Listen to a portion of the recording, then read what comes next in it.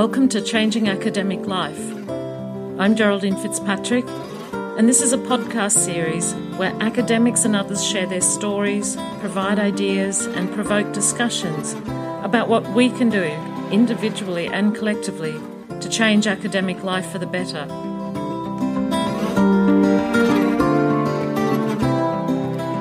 It's my great pleasure to bring you Sarah Davies. Sarah is a professor of technosciences, materiality and digital cultures at the Department of Science and Technology Studies at University of Vienna. And overall, her research focus is on exploring how science and society are co-produced, with digital and digitisation being key aspects of that. What I was particularly interested in talking to Sarah about, though, for this podcast, is her research on the conditions of academic work and knowledge production. Sarah has a fascinating multidisciplinary background as part of her own story, and she's worked in a number of different countries and disciplines. And in part one here, we discuss her experiences with academic mobility, touching on issues of cultural differences and precarity associated with short-term contracts, and reflecting on who is able to be mobile or not and with what consequences. And this leads to discussions about how we interpret CVs, and she challenges us to rethink internationalisation and notions of excellence. And just one small correction here, just to note as well. At one point, around 19 minutes or so, Sarah says that she had the longest contract she had was about 2.5 years, but she actually had a contract for 3 years in Denmark. So just to put that on the table. So I hope you enjoy this part one of our discussion, and part two will be coming out soon, where we go on to discuss some of her actual research that she and her colleagues have been involved in. And here we touch on issues of valuing people and luck and cultures of care. Sarah, I'm so excited to be able to sit and talk with you finally, because I think we connected right at the beginning of the pandemic, or around pandemic time, when you first moved to Vienna. I think it was, mid to end of 2020, so almost 3 years. Yeah.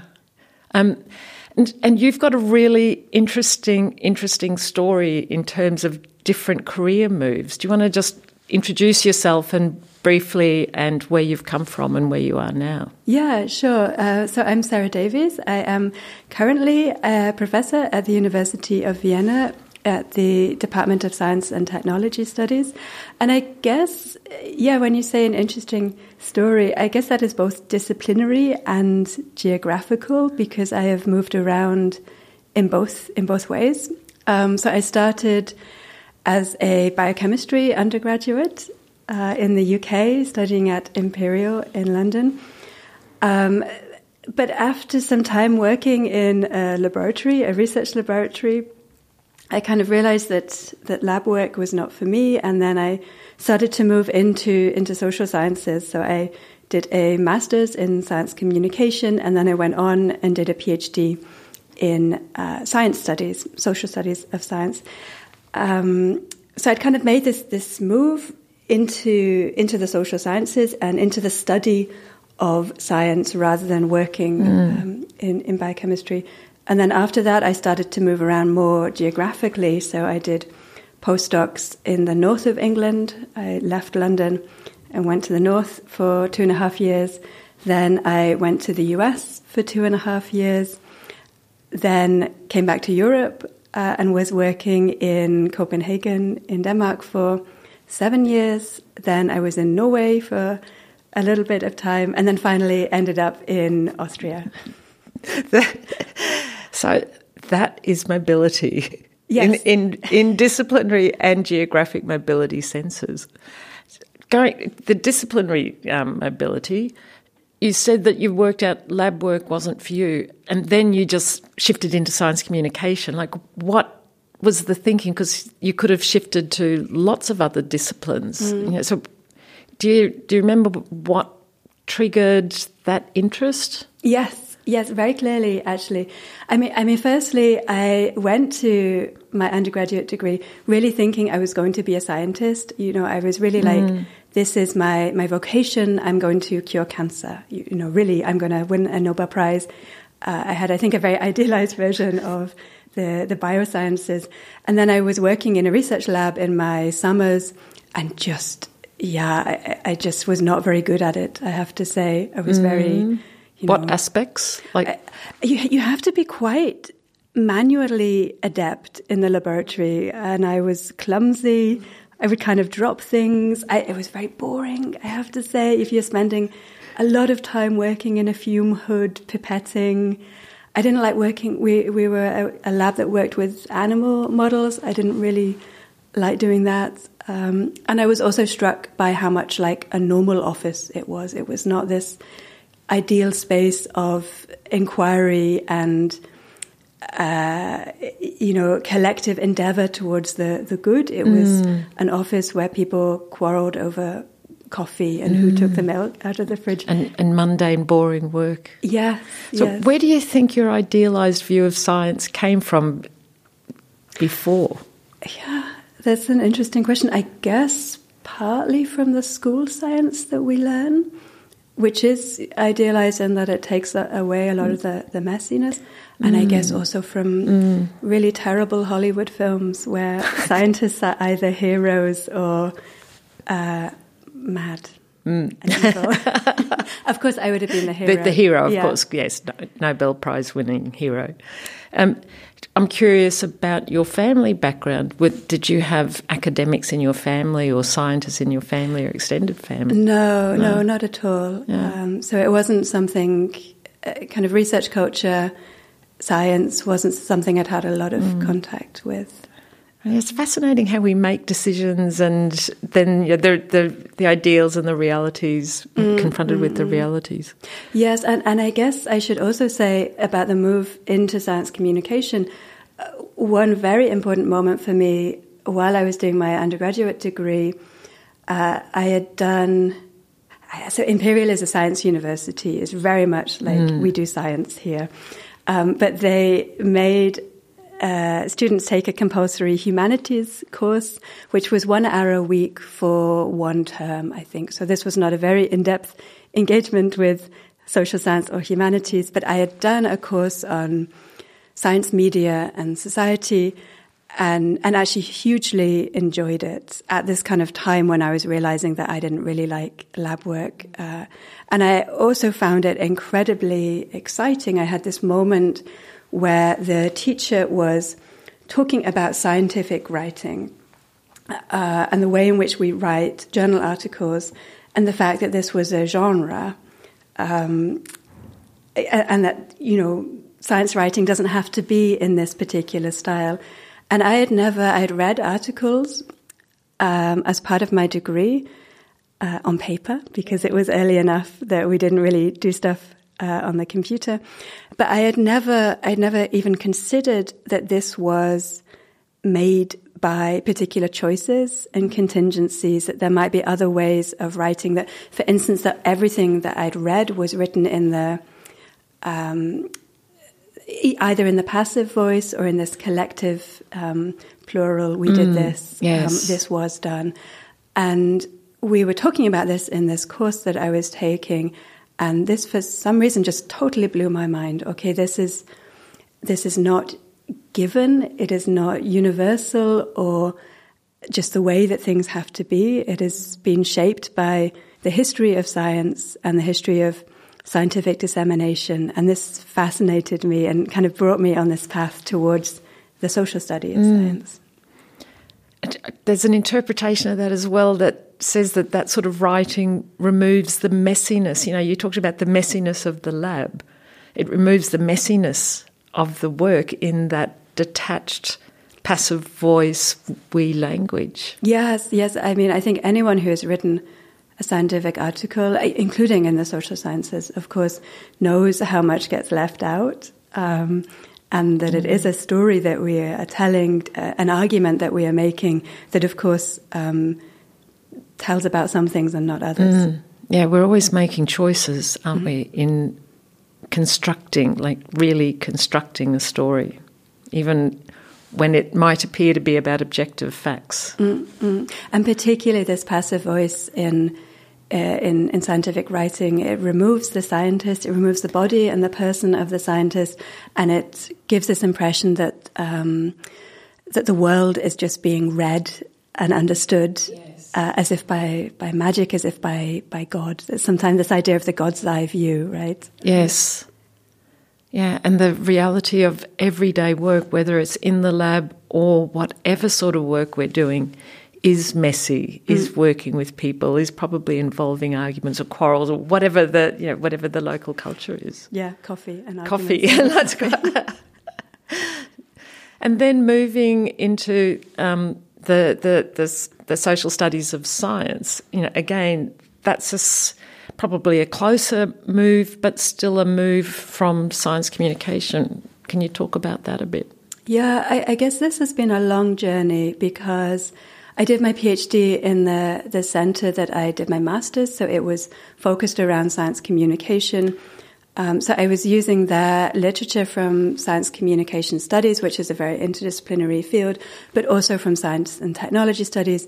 But I hadn't had a lot of training, so I always felt that I was catching up and was learning. I had to self-educate myself quite a bit in terms of social science. I was just going to say, because I guess many of your peers would have had their undergraduate degrees immersed in social sciences.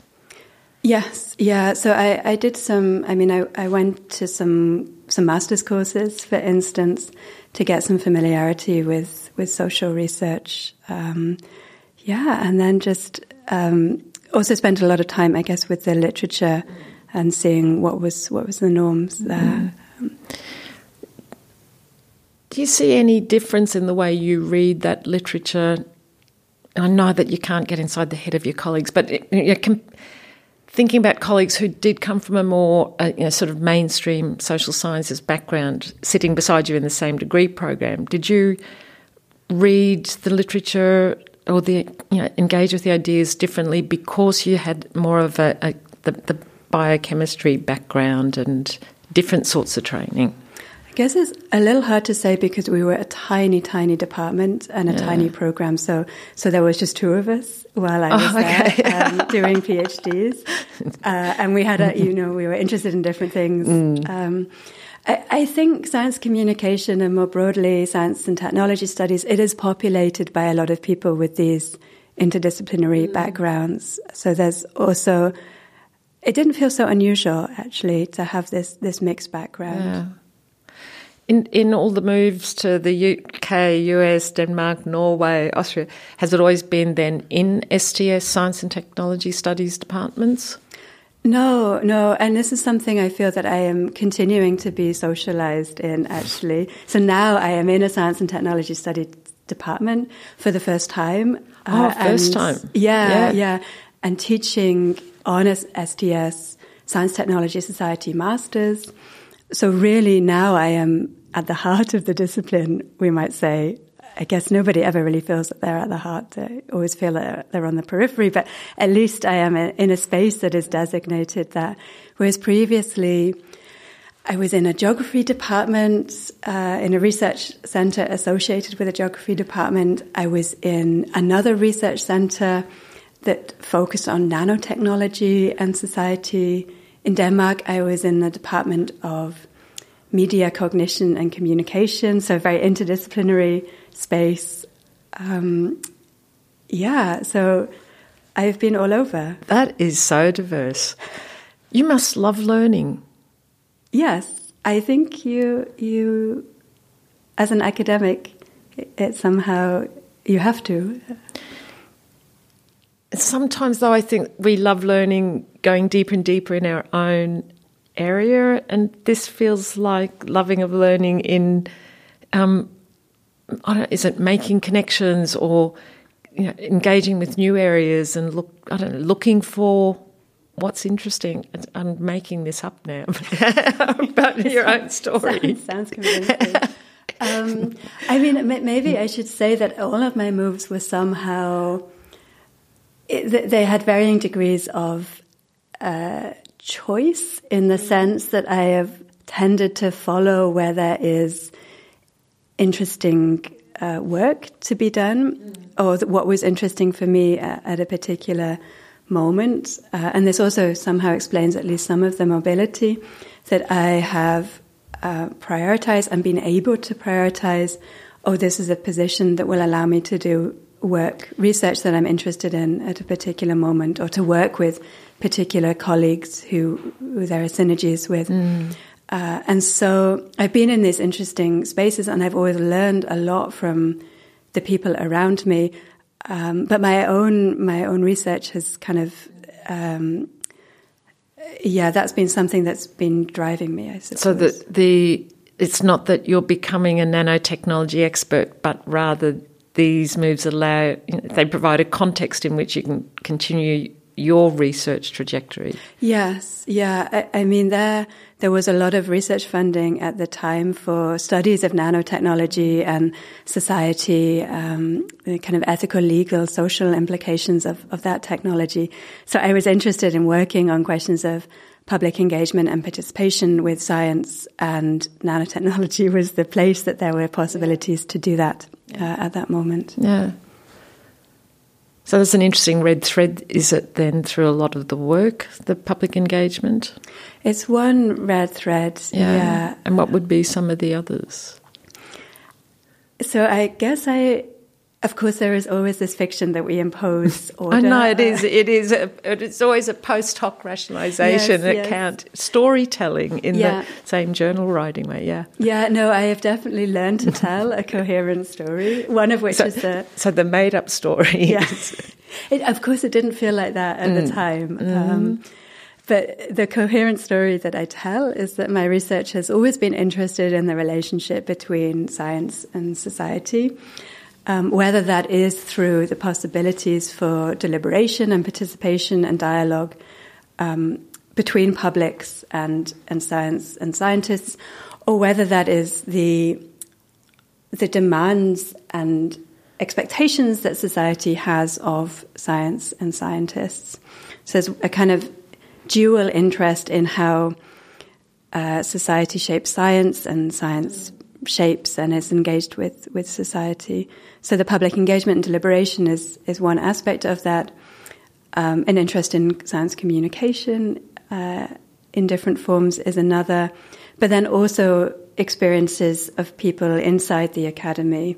So how do we, as academics, how do those working in the natural sciences, how do they experience calls to do more science communication, for instance, or to be engaging in deliberative formats with lay people, or how do they experience calls for, having a good, excellent scientific career, such as being internationally mobile or publishing in particular kinds of journals, these kinds of things. So you said it didn't feel like that at the time. So that's a lovely coherent account, and it's. It does reflect back on a lifetime of research to date, doesn't it? But at the time, you said that at the time it didn't feel like that. What did it feel like? Are there particular points that you can remember? Yeah, I mean, it's of course hard to go back to those moments now from the privilege and security of a permanent position. I have to say I'm sometimes astonished that I managed, and that many other people managed, to kind of cope with the degree of uncertainty that was always present. So I never had a contract for longer, I think, than 2.5 years at any time. So even when I was in Denmark for 7 years altogether, that was through a series of shorter-term contracts. So I think that was one defining feature, that you were always kind of on slightly shaky ground. You were always trying to figure out where the next contract was coming from, but at the same time being very self-indulgent, in the sense that I knew what I wanted to work on, and I was mostly fortunate enough to get positions that allowed me to do that. So I was also, I had some sense of what was interesting to me. Yeah. So even if it wasn't such a strong narrative account, then there was still a strong sense of what was interesting to you. Yes. That helped drive the decisions. Yeah. And research, I suppose, always unfolds. Right? It does. It's always kind of... Yeah. Then the next step somehow becomes clear, or a possible next step somehow becomes clear. So I was also, as I went along, finding things that I thought were interesting, or people that I wanted to work with. And that was driving some of the choices I made, exactly around this mobility. Can you speak a bit more about the ability to be mobile? Because that does seem to have been, it sounds quite precarious. We talk about the precarity in academia with people in short-term contracts. And I just realised when you were talking, I was enamoured by the lifestyle and living in these different countries and all these different experiences and that. And I didn't even think in my accounting, in my own head, listening to you tell the story in the beginning, about that uncertainty behind those moves and the positions, and never quite knowing where you'd be in another year at the end, after the end of the contract. But there's still something that, you were in a position to be mobile. What were the characteristics for you that were important, that enabled you to be mobile, or that you were prepared to be mobile? Yeah, I mean, I have to be very honest. I was single. I didn't have a partner for many, many years. And this, of course, would have been, my trajectory, I think, would have been entirely different if I'd had commitments, a partner, a family, caring responsibilities earlier on. I was able to move to the US. I was able to come back to Europe and not be in the UK where I'm from. So this was a possibility that I had that is not available to many people. Yeah. And as soon as I have a partner now. We actually met in the US and then did kind of long-distance relationships in various configurations for some time, and the choices immediately became much more complicated then. It's very hard, we discovered, to maintain a good relationship where you have, for instance, a 9-hour time difference. Wow, yeah. Somebody is always tired and cranky when you talk. Never you, of course. No. No. What were some of the cultural challenges? I guess not so much in the everyday living, because I know there are challenges there, but particularly within academic context. What were some of the key cultural differences you notice when you reflect back on quite that variety of different contexts and countries? Yeah, it's a really interesting question, and actually this also starts to merge with research I have done on mobility, academics' experience of mobility, because many of the people that I spoke to talked about these cultural differences. I mean, for me, I was actually very surprised when I was working in the US that science and technology studies, which was the space that I was working in and had been for some time, that it just felt a little bit different. It was the same discipline. It was recognizably the same community, but the priorities were slightly different. The things that people were interested in had a slightly different orientation. And this really surprised me because I think I still did have this notion of academic knowledge production as this universal space where the same norms apply, where people work in exactly the same way. And I realized that wasn't entirely true. Not that there was huge differences, but just, as I say, the flavor felt a bit different. Yeah. So that was one thing. I mean, more generally, I, of course, have noticed cultural differences around research environments. So a very banal point being, of course, in Austria and German language university systems, there is a history, a residue of hierarchy that is not present, for instance, in Scandinavia to the same extent. So there you have very again, a very banal example, you have very flat salary schemes, so that there is not so much difference between what a PhD student and what a full professor is paid. And in Scandinavia. In Scandinavia, yes. yeah. And I think this is not so much the case in other cultures. I mean, it's also not the case in the US and here in Austria also. There is, a hierarchy, I think, encoded more into the salary scheme, as well as into other kind of nuances of how people relate to each other.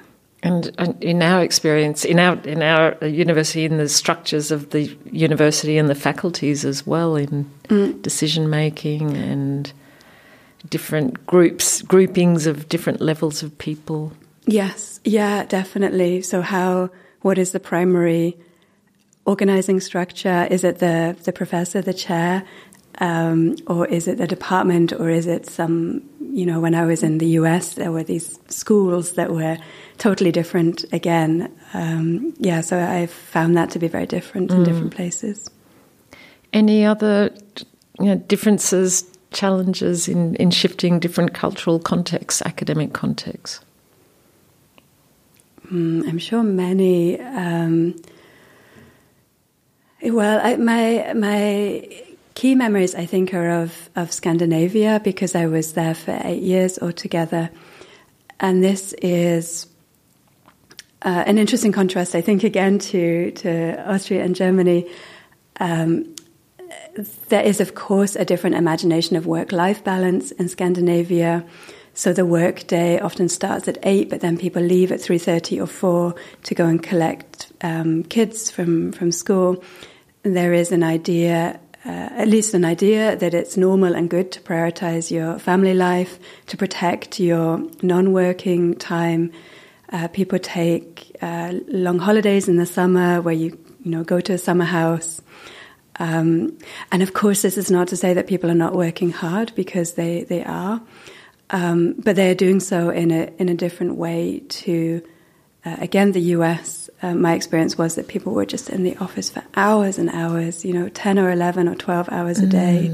This was somehow normalized. And you had to do that if you wanted to demonstrate your commitment. So that was... Demonstrate being an interesting word. Yeah, it was not necessarily, in my view, it wasn't always about people being actually productive. It was about performing a particular, I mean, we know the research says that you're actually not productive if you're in the office for 11, 12 hours. I mean, how can you be? Yeah. Oh, no, we've got to change that. But anyway, that's another story. What have you learned about how to acclimatise, enculturate yourself when you move to new contexts? What do you do practically? Yeah, also interesting, and I guess I am getting out of I'm losing the ability now. I've become... Because you've been here, do you mean in having been here enough time that it's now you're becoming part of the mainstream or the norm? I get used to being settled. I think one thing that I can think of that I did learn was to be patient, in the sense that it takes time. In many of the moves that I made, I think I thought, after 1 month, I was frustrated. This is hard. I feel unsettled. I'm not integrating. After 3 months, I might feel a bit better, but I was again frustrated. Even after a year or more, I would be impatient. And so over time, I think I've learned that it just takes time. And to expect that, and to know. I mean, now I've been here in Vienna for 3 years. Much of that time was during the pandemic, so it was also special circumstances. But I think, 3 years. This feels about the right amount of time to start to feel settled, actually. What does being settled entail? Like you said, it takes time. I'm curious about takes time to what? I mean, partly practical things. Yeah. I was always astonished when I moved. The first moves when I was more junior, and did not have money, for instance, to actually move my stuff with me. So there's always this setting up phase where you just go to IKEA a lot and buy saucepans. So you know the IKEA catalogue well. Yes. I mean, it's useful and terrifying that you can buy exactly the same kitchen equipment in whatever continent you're on. So there's kind of practical things, I think. Finding a doctor, I really hate going to the dentist, so it always took me a long, long time to figure out how the dental system worked in different places. So those things. More generally, I think, of course, getting to know colleagues, getting to know the research that people are doing and the communities that exist in a particular place. And then also this cultural competence of how do universities work, how do institutions think in different places. And there, I mean, one never totally grasps that. And I'm not sure that I could claim it for the University of Vienna yet, but at least starting to understand some of the undercurrents, some of the structures, who you go to for particular questions. Which is really important, isn't it? Yes. And it's often not who's on the web page, if you can find the web page in the first place. So it is this almost anthropological experience, I think, that you find your informants and you understand, try and understand the culture and the norms and the values. Could we be doing anything differently, given that mobility is I wouldn't say a key part of academia, because not everyone has the flexibility to be mobile, not everyone has the flexibility to be mobile in the same ways. But still, I'm wondering, are there things that we could be doing better in training up our PhD students to better equip them to make these moves and to settle more quickly, or to navigate the challenges around moving? Yeah, and now I'm thinking, of course, there are structural things that universities can do. University of Copenhagen had a big international office that was very efficient. If you were someone from overseas, as soon as you signed your contract, you were in touch with the international office. They provided a lot of support in navigating the bureaucracy, what you have to do, where you have to register. They also provided, social activities, support with language learning, really a whole infrastructure around getting people embedded in the university and also in the culture. So that was really powerful, also as a means of meeting other people in similar situations. So that for me was very useful. There were also activities for partners, for families. So I think that was a big support for those people who did have people coming with them into a totally new context. I mean, more generally, more broadly, one thing that I've thought a lot about is what we mean when we talk about internationalization and the value of mobility and engaging with different research cultures and spaces. I mean, my trajectory was precarious, but I have to say I also hugely enjoyed the possibility to be mobile, to live in these really different places, to get to know different people, different cultures, to travel. This for me was a huge pleasure and privilege, but I also know that it is something that is simply not possible for many people, and many people don't want that. These kind of long stays of years in different countries. So I think a lot about how can we acknowledge the value of engaging in different ways of doing research, different cultures. How can we get experience of science in other places and build networks without demanding that people do this? So how can we reimagine internationalization in a way that is perhaps more friendly to people with responsibilities and commitments? Can we think about shorter stays over, repeated shorter stays over a period of time? Can we think about other ways of creating networks. And this was something that came up actually when I was in Denmark. There was a huge push to internationalize the research system, and it meant that many funders demanded really that people were mobile after their PhDs. So if you wanted postdoc funding at that time in Denmark, from many of the funders, they would only do that. They would only give that if you went abroad. So people were required really to go abroad for 2 or 3 years. And this, of course, frustrated many people who wanted a scientific career, who were good at research, but either really didn't want to or just couldn't. Couldn't, exactly. Well-intentioned but unintended consequences and impacts. Yeah, so they were cut off from access to this funding stream and thereby into permanent jobs, because the permanent jobs also generally required that you'd worked some time overseas. So, I mean, many of them experienced that and talked about it as a kind of equity issue. This is unjust.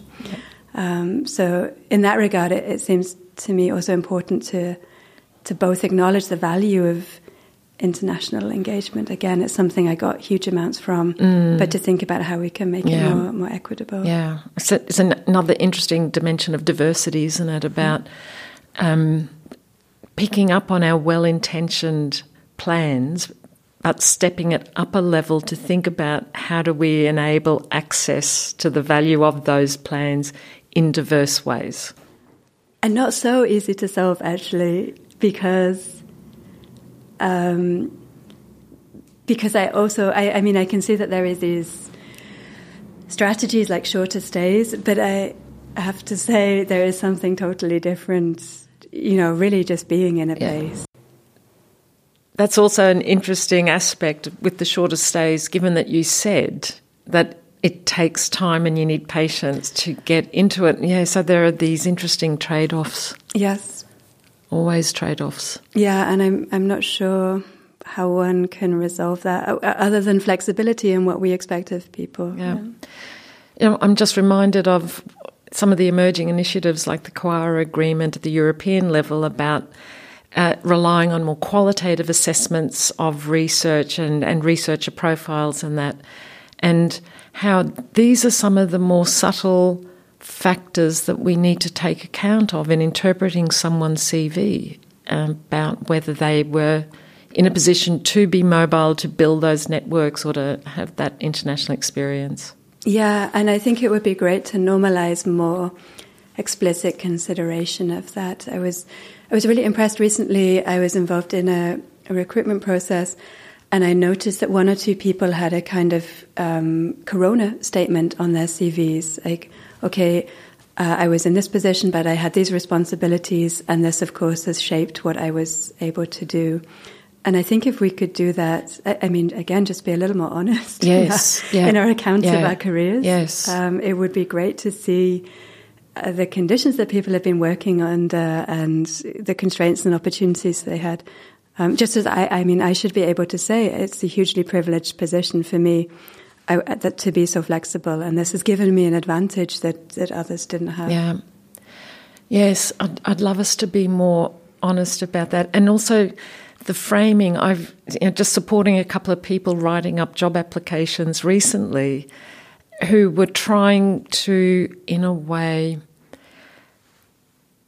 account for gaps because of having kids or then coming back to work in the middle of Corona and having to put a whole lot of effort into teaching and so on. It was really difficult for them to find a way to communicate that in a positive way. So the first draft didn't acknowledge it at all in a way, like just glossed it over. And then the second account tried to do it but did it in an apologetic way, it wasn't very good. And we eventually got somewhere that was saying, and look at what I was still able to do given these circumstances. So the telling, again, that narrative construction and the telling of our own stories in giving those accounts, I think, we need to be better at that. So in both in being honest and framing it not being hard on ourselves for what we missed in that, but what we've been able to do. And wouldn't it be great if we collectively as an academic community were also celebrating and appreciating those kinds of experiences? I mean, you mentioned teaching. I think if we valued teaching and excellence and commitment to teaching as much as we often do, research output, then we would, look for different things, and we would really be able to appreciate the experiences and the knowledge that people bring who, have had to spend a lot of time teaching. I guess this is also a point about diversity and what we value. It is. And that people have different shaped careers and, get excited about different things. So you didn't get excited about sitting in a lab and pipetting, but you get excited about other things. And when that fits into a research trajectory, it fits the current academic narratives around what is an excellent academic. And if it fits into a teaching trajectory, at the moment, many institutions value that less, as you say. Mm-hmm. And again, there are encouraging moves that some people are trying to shift that. I think it'll take a while. Yeah, I think this also relates very much to these discourses of excellent research and what we mean by excellence. Because I think even within research, there are, of course, some notions of what makes something excellent. Yes. It's path-breaking or super innovative or results in spin-out companies and other kinds of research that are framed as less excellent, that is maybe slower or engaged with communities, that is really working with people on the ground or is action-oriented. And again, wouldn't it be nice if we could diversify that imagination of excellence? Yeah. And in that as well, appreciating the different time frames and involved in producing that work. So if you're doing something that's more action research and engaged in participatory ways with communities, it's going to be a much slower progress in terms of getting to whatever paper you might end up writing compared to running an experiment in a lab setting where you can control all the factors. Mm-hmm. And how we allow people to engage in research that have these different time frames, different output patterns, and again, I think that's a diversity issue. As you said. And how we acknowledge research that doesn't, as you say, the time frame can't be a 2 or 3 year project. It has to be a longer term engagement with a community that is not perhaps easily funded through third-party resources. How do we really value that? And that's another interesting shaping influence, isn't it? The third-party resources, the brownie tick of I've acquired research funding on your CV. Yeah, there's this nice term of projectification that I really like because it does, I think, at least partly describe what is happening to research or what has happened to research over the last decades, that we now think of scholarly production as happening through projects and rather through careers or some other structuring device. So research is done through projects that are 2 or 3 or 5 years, but that are delimited and have distinct research questions and all these kinds of things.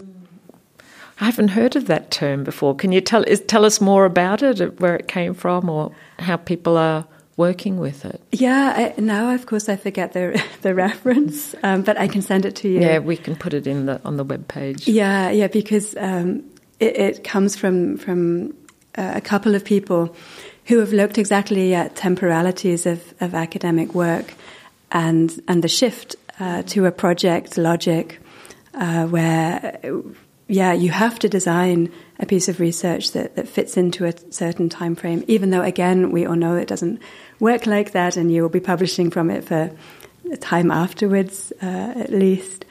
But that it is actually a totally different logic to older imaginations of scholarship, perhaps particularly in the humanities and social sciences, but I think also in the natural sciences, where really this was something that unfolded over many years. It was not oriented to packages of funding that you got resources for, but that was much less tightly delimited and was rather, something that just unfolded. I think that's a bad summary of this work, so I have to send you the reference. I'll be curious to read that, but it's still a really important, valid point. One of the more recent conversations with Stuart Reeves, where he was saying the nature of his research, he actually doesn't need big amounts of money, to do it, but the valuing of the projectification, that's a hard word to say, in CVs and when you're going for promotions, and that means that he ought to be in some way applying for that funding. What do you think could be some new funding models if we were to move away from this sole focus on projects as ways of supporting research through funding mechanisms, through our funding bodies? I think this is something, actually, you probably know much more about at the moment in terms of current discussions of funding and evaluation. One very simple thing, structural thing, is that perhaps we should just have more permanent positions at a range of levels, so that we are not working in a system where we have professors, in some places lecturers, senior lecturers, who have permanent posts, and then much of their research is done through people on short-term positions, which is funded through projects. I think this projectification. Now I'm making it hard for all of us. this thing. This somehow goes hand in hand with the way in which we now have many, many people on short-term precarious positions, both in teaching, but also perhaps especially in research. If we rethought how research was done and said, no, there are other kinds of long-term positions other than full professors where we would want to support people and value the work that they're doing, I think this would immediately shift the temporalities of research, because people would have more of an outlook. You wouldn't only have a postdoc fellowship for 3 or even 5 years. You would be able to really invest in something that was a much longer-term form of research or engagement with a topic or question. And we're still asking people who've been in these precarious positions to do this coherent post-hoc reframing of their research trajectory. And often they've been in positions where they haven't really been in control of the work that they're doing just because they need a job. And I know that, the trick is trying to shape what you have to deliver on in a way that also meets your interests. But it's hard work. It's so cynical, isn't it? Why should we force people? I have, of course, just done this in telling my neat red thread trajectory. I've imposed some order on a career that was often projects. But it seems very cynical to ask people to do that, and I think also very unfair. I've seen people, again, in recruitment positions, kind of criticised for working on different topics, and again, they couldn't leave a place. They needed to be working in a particular region, and they took what was available. Which goes back to being much more generous in reading and interpreting people's CVs and career trajectories as we see them presented there, and all the factors that go into it, within their control and beyond their control. Yeah, and I guess, again, valuing, so if you are working on different projects with different people, maybe you don't have this neat line of research, this neat research program, but I guess you were very good at doing teamwork, collaborating, at learning new things rather quickly, and so seeing the value of that. I know that some of these new agreements or new approaches to research evaluation call us to focus not so much on people's background and what they've done, but rather their experience more generally and what their potential is, and whether the question's interesting. And that would, if we could take those calls more seriously, that might also help as well. Yeah, but it needs those of us who are sitting around the table making these decisions to actually ask those questions or to read in different ways. Yeah. So getting to this now, one of the main triggers for wanting to talk to you, and you've alluded to this as we've gone through, is in one of the strands in looking at science and society, you said, is the inside perspective of academics engaging in their scientific work and engagement with society. And you gave this brilliant inaugural lecture, finally, many years after starting here, that was called Knowing Through Digital Practices, or How to Be an Academic.